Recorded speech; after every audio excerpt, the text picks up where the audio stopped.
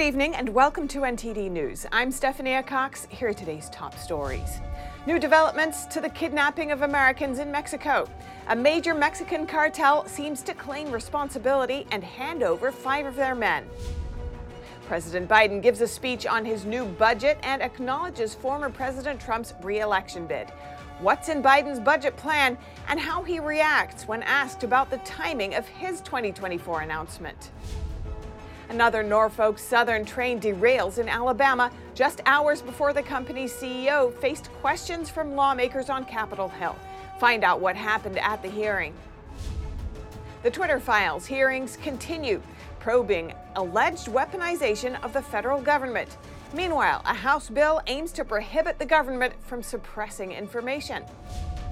And a defendant on trial for his involvement in the January 6 Capitol breach wants his case dismissed.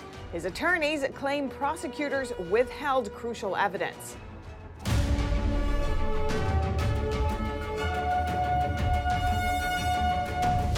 We start the evening with some breaking news in Germany. At least 7 people have been killed and several more injured after a shooting in the city of Hamburg. That's according to local media. Hamburg police tweeted that a major police operation was underway but didn't give further details. According to authorities, the attack took place in a church. Police are still investigating at the scene and said there's currently no reliable information on the motive for the crime.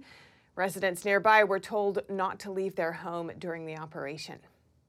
And a Mexican cartel appears to be claiming responsibility for kidnapping 4 U.S. citizens and killing 2 of them. A handwritten note was found on the windshield of a pickup truck in the area with an apology.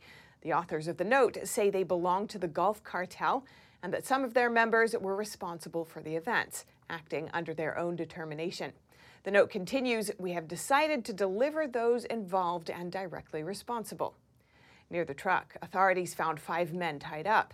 They have since been arrested and are under investigation. The Gulf Cartel is a major crime organization in that part of Mexico.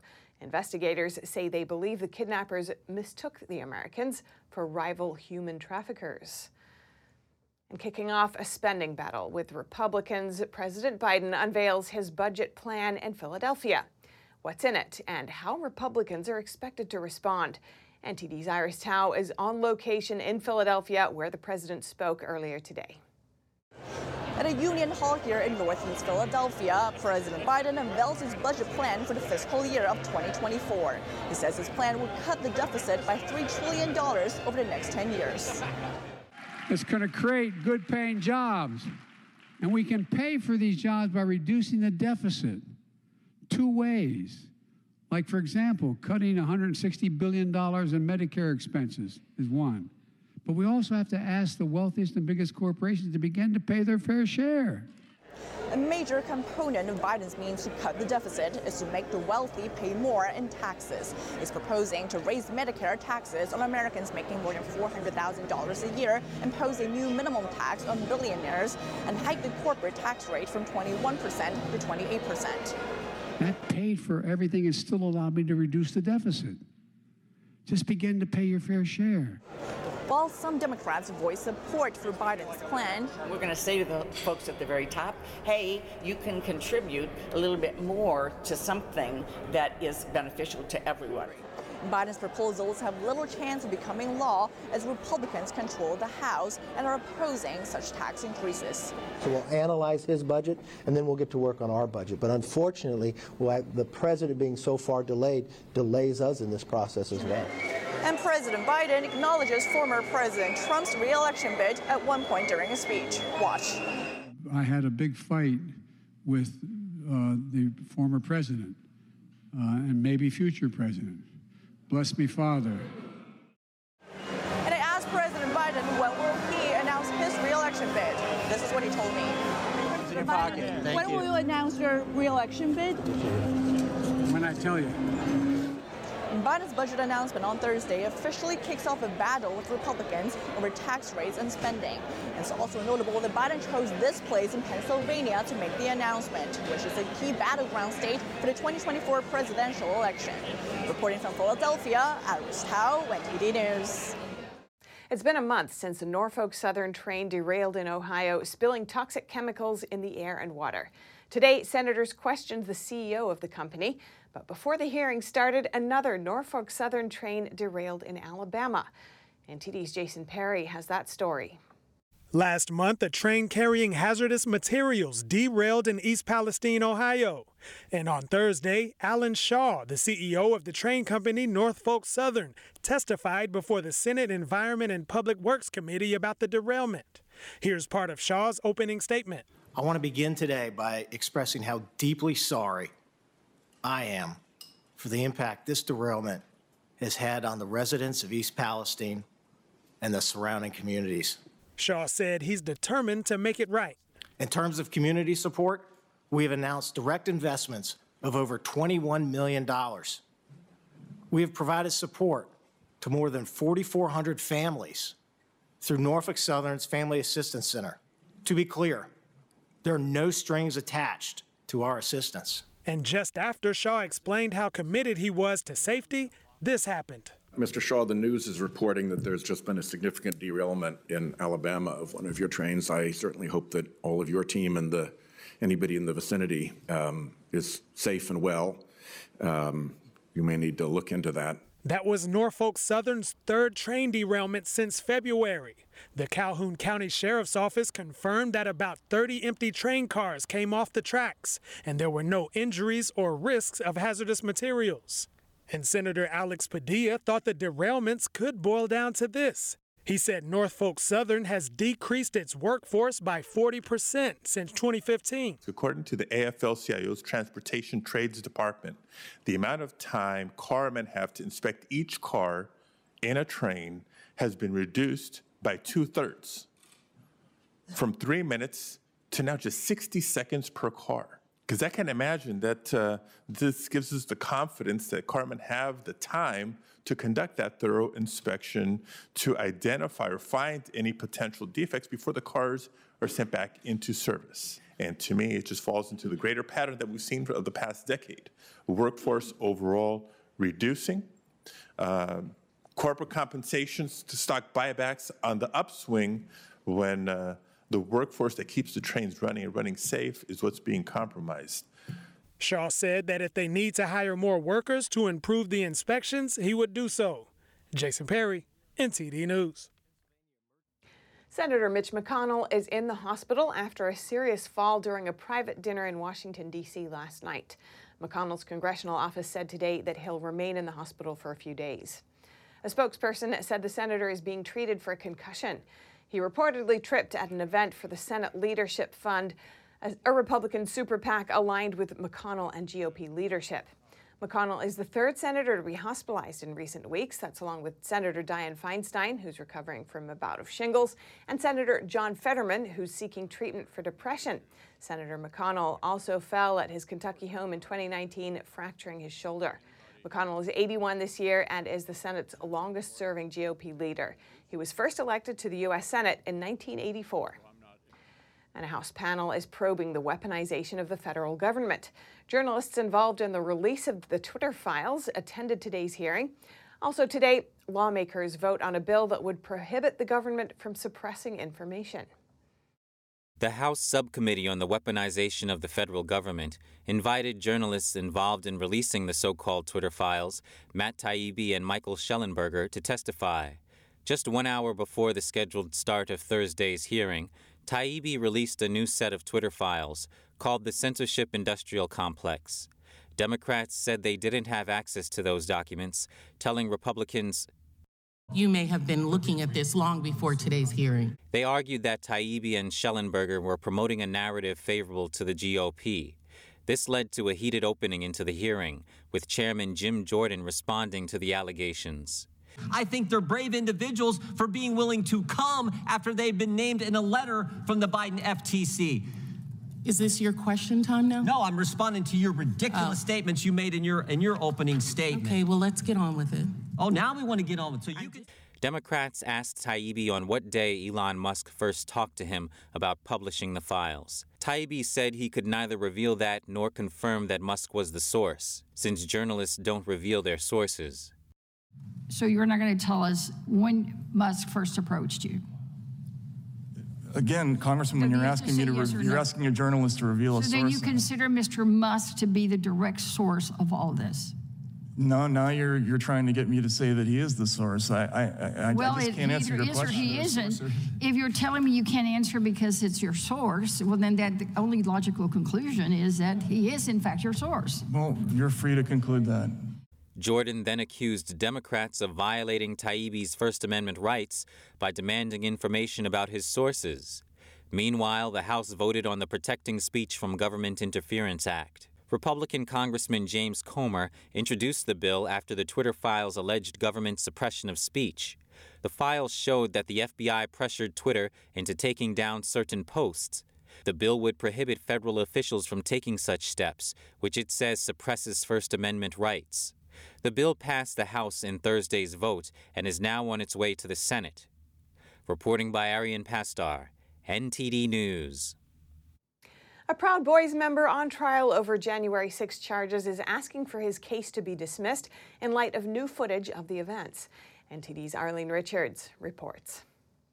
It's the 8th week of the trial against several members of the Proud Boys over January 6 events. And now member Dominic Pezzola is asking that his case be dismissed. In papers filed on Thursday, Pezzola's attorney argued that newly disclosed footage shown on Fox News reveals the Senate chamber wasn't violently breached. Fox's Tucker Carlson released the footage on Monday showing Capitol Police escorting another defendant into the Senate chamber. The White House on Wednesday lashed out at Carlson. Tucker Carlson is not credible when it comes to this issue. In particular, to have said what he said when we saw Capitol Police officers lose their lives, or police officers lose their lives, is just shameful. Carlson responded to the backlash on Fox News. Liars are touchy, sometimes to the point of hysteria. They're hiding something. That's the whole point of lying. And they're worried you're going to find out what it is. Pezzola entered the Capitol on January 6th, and prosecutors have argued that he and others inside obstructed an official proceeding. At the time, Congress was certifying electoral votes from the 2020 election. Pezzola's attorneys argued that Capitol Police supervised protesters who went into the chamber. They said the senators on January 6th could have continued proceedings. It was not Pezzola or co-defendants who caused the Congress to recess. Congress interrupted its own proceedings. Pezzola is on trial facing 9 charges, including conspiracy, obstruction, and robbery. His attorneys claim the government withheld crucial footage. In a separate argument, they claimed Pezzola's Sixth Amendment right to a fair trial was violated after hearing the testimony of an FBI agent in the case against Proud Boy Ethan Nordine. Nordine's attorneys accused FBI Special Agent Nicole Miller of hiding a tab in a spreadsheet that showed some of her emails. The secret tab allegedly concealed a list of 1,000 hidden messages. According to the filing, another agent said in one email that her boss assigned her 338 items of evidence I have to destroy. A U.S. attorney prosecuting the case said in court Wednesday that even if there were missing messages, the defense could have asked the government to produce them. Meanwhile, Republican lawmakers are planning to visit the jail holding January 6 defendants. Members of the House Oversight Committee told media outlets on Wednesday that they are organizing a trip to the Central Detention Facility. They'll visit those criminally charged for their involvement in the January 6 Capitol breach. Arlene Richards, NTD News. And next we'll hear from a man who's investigated and reported extensively on the events of January 6th, Epoch Times reporter Joseph Hanneman. He says the list of troubling questions from that day keeps growing as more video is made public. And I spoke with him earlier today. Joe Hanneman, welcome to our show. Thanks so much for joining us. Glad to be here. Thanks for having me. Now, Joe, you've covered the events on January 6th extensively since it happened. What's your response to the most recent release of footage? Well, I think it's a great development to see any media getting access to things that have been hidden from the public for more than 2 years. We've already had some questions answered with just the footage that they were able to access during the 3 weeks they did their research. But we've got a long list of questions that I think we'll probably find answers once we have a chance to get into that database and look at some of the video ourselves. There's renewed questions about the figure Ray Epps after Carlson said the footage proves that he lied to investigators about his movements that day. What's your take on that? Well, that was very interesting. Ray Epps was interviewed twice by the FBI and said some very provocative things. We had an exclusive story on that earlier this year he said he expected that there would be a pipe bomb explosion near the Capitol that day, and that's why he came with a medical pack. And the agents were surprisingly uncurious about that from the transcripts that we obtained. That typically would merit all sorts of follow-ups and questions about, what do you mean? Where'd you get that information? What causes you to have that concern? Ray has been certainly done very little to tamp down the public speculation about his role, from being an insider, which there's great video evidence of him inciting people to go not just to the Capitol but into the Capitol, and he was seen all over the grounds that day. And so now with this, that according to their timing and their timeline, that he was not truthful with the January 6th committee. So that just fuels up all of the speculation about Ray. And I think there is definitely more to that story that we'll be finding out. And what's your take on the new footage of QAnon shaman Jacob Chansley? Well, it raises some very big issues in terms of his defense. I mean, he was dealt one of the harshest sentences handed out in any of the January 6th. We're now over 1,000 criminal cases and arrests, and he was given a 41-month prison sentence. And based on what? This was not a violent individual. He actually asked the police if we're peaceful and we walk through here, are we okay? And now we see with the footage that he was, Tucker called it, the police were his tour guide that led him into the Senate. And he just peacefully strolled through the hallways. It raises some very big questions, especially because I know his new attorney said he's never seen that footage. And, I believe he's going to be going on Tucker possibly this evening to talk about some of his previous attorneys to see how is it that somebody that really seemingly did so little and now was encouraged, it would appear, to do it by the Capitol Police. How did somebody like that end up in prison for 41 months? So what's your assessment of how legacy media has treated the latest tapes? Well, there's been a lot of attacks. I think the attacks started before the first broadcast.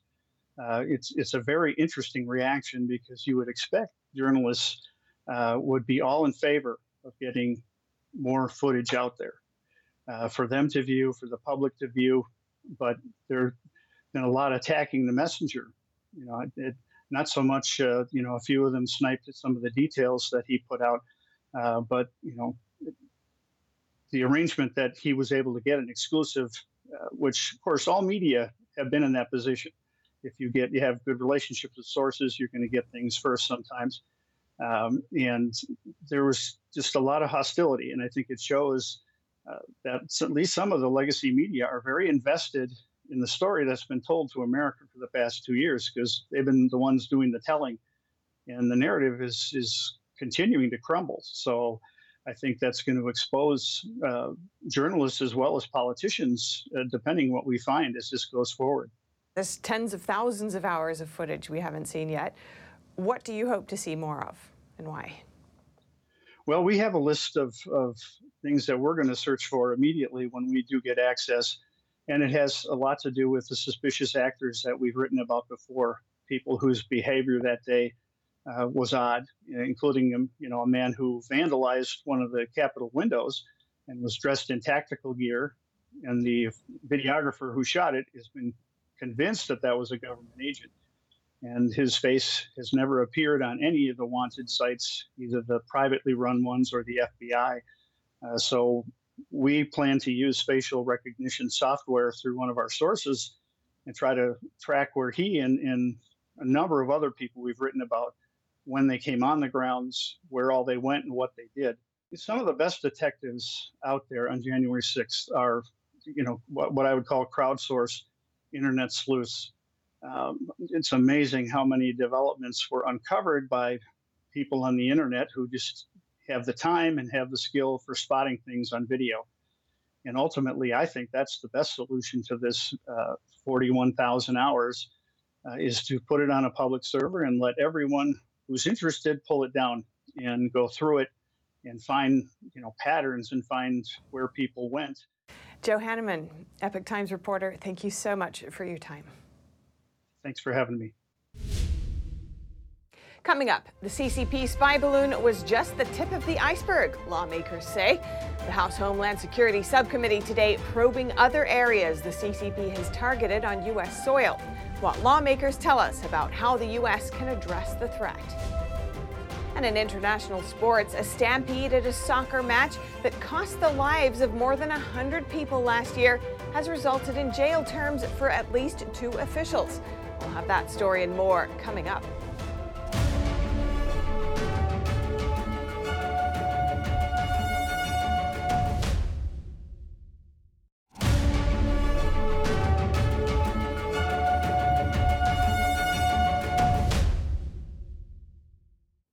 More work on China today in the U.S. Congress. Legislators say the Chinese spy balloon is just the tip of the iceberg of the CCP's presence in the U.S. Lawmakers explain just how extensive the Chinese regime's reach is and provide ideas on how to confront it. Here's NTD's Melina Wisecup with more.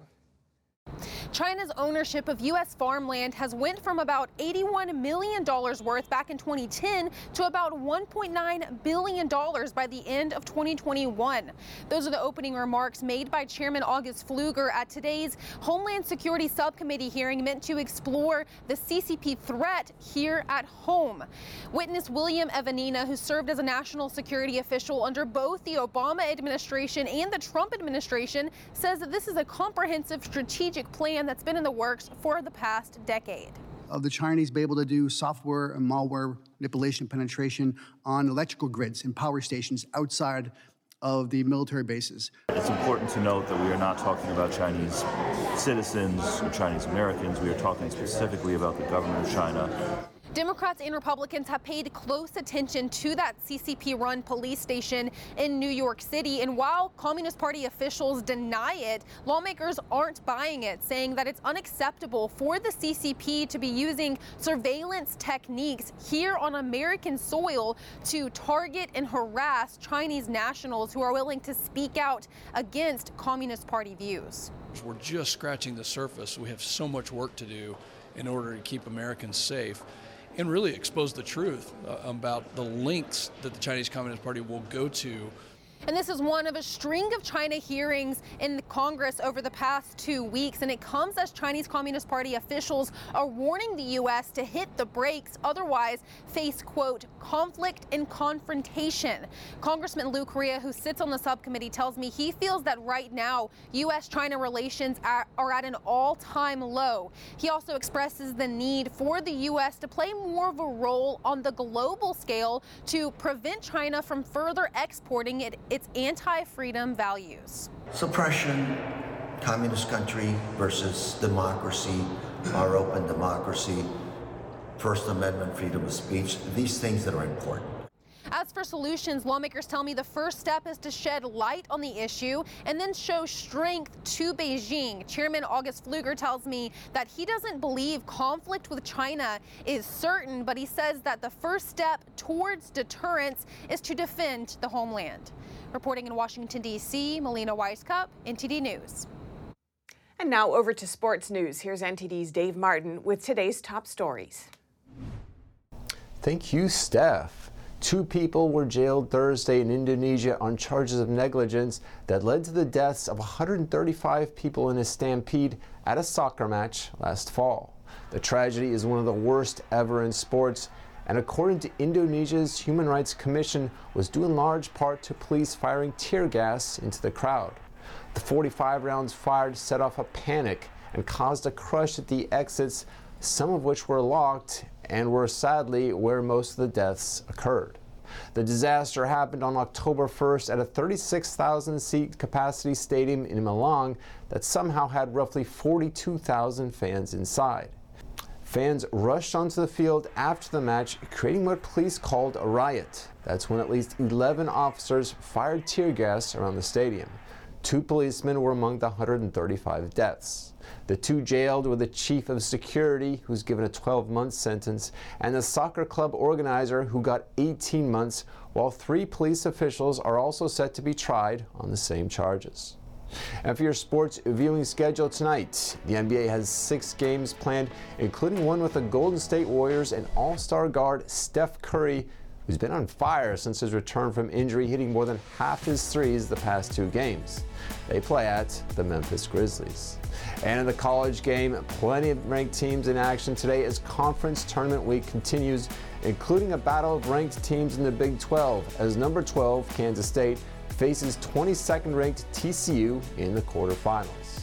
And finally, for you hockey fans, 11 games are on tap, including one with the league's far and away leading scorer, Connor McDavid of Edmonton, playing on the road against the NHL's most dominant team, the Boston Bruins, who are on pace to set a league record in points. And that's it for your sports news today. Steph, back to you. Thanks, Dave. And that's all for today's news. Thanks for tuning in. I'm Stephanie Cox. Good night.